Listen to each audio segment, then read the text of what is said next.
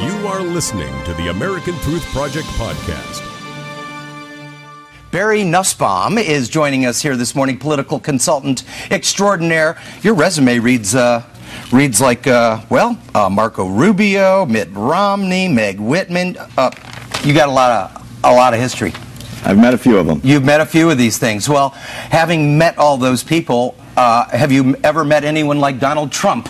I don't think there's ever been a candidate, Dan, like Donald Trump. He is a phenomenon and a unique experience for American politics. That's for darn sure. In a good way or a bad way?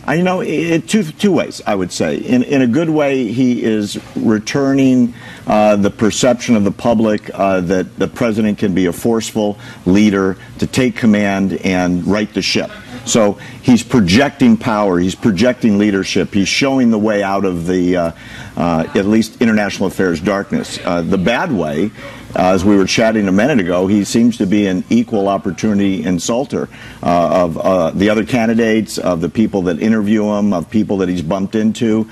I think the Washington Post says that he tweets like an angry 12-year-old boy and doesn't apologize for it, actually. No, he's never said anything that he's needed to apologize for ever in his life, because he's never done anything wrong. Apparently not yet. He has not. So when will these insults, and he's been getting away with it, some of the New York media calls him Teflon Don or whatever, so everything's bouncing off of him.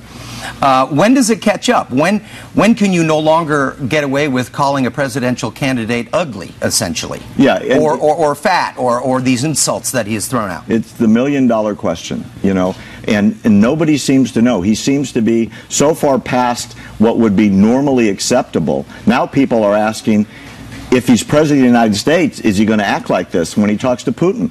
Is he going to act like this when he talks to Netanyahu? Nobody knows, and yet nothing's sticking yet. And I think that's indicative not so much of the fact that his explanations make any sense, because for the most part he really doesn't explain other than to deny what he said. I think he's hit such a chord with the American people that they're so fed up with what's going on inside the Beltway, with politics as usual, professional politicians, that this is a guy from the outside, and so they're taking the baggage with him. Yeah. So he reminds me, and a lot of people, of Ross Perot, right? So Ross Perot, a billionaire, went out there and funded his own campaign, and as a result could say anything he wanted. Trump at this point is not answering to anybody but himself, so this allows him that freedom to just pop off anytime he wants, because he's not answering to all these special needs. Right, and he doesn't have a party to answer to, and for the most part it seems that his handlers are going along with whatever he says. In other words, he's not taking political advice, he's not taking policy input from anybody. It's the Donald show, at least for now. It is, but there are 10 other candidates sitting up with him on this CNN debate. 10 candidates besides Donald, yet those 10 candidates, in terms of ink and airtime, practically nothing, unless they're insulted by the Donald. Right. Yeah, he sucked all the air out of the room, and it's really bizarre. I'll give you an example. We talked about this when I was on with you last time about our Walk to Save America rally that we just had in Washington, D.C. Once we invited Trump, the crowd swelled to the moon, but once he left, so did they. So by the end of the rally, there was nobody there. They came for him. Yeah. He's something that's never been seen before. Yeah. The difference between Perot and him is Perot at least had some civility about him that hasn't yet affected the Don. Right. No, not yet. All right, Jeb Bush, obviously this great legacy and this family name. He would be the third president within his family. Right. He has attracted all of the conventional money. Correct. Something like $120 million, probably more by now, that he has raised. Right. So the Republican establishment basically is betting on Bush. At this point, is that a good bet? It's not looking like it was, Dan, a few months ago. He lapped everybody in fundraising because, as you said, he was the conventional choice. Successful political career in Florida, sort of middle-of-the-road Republican. Everybody knows the name.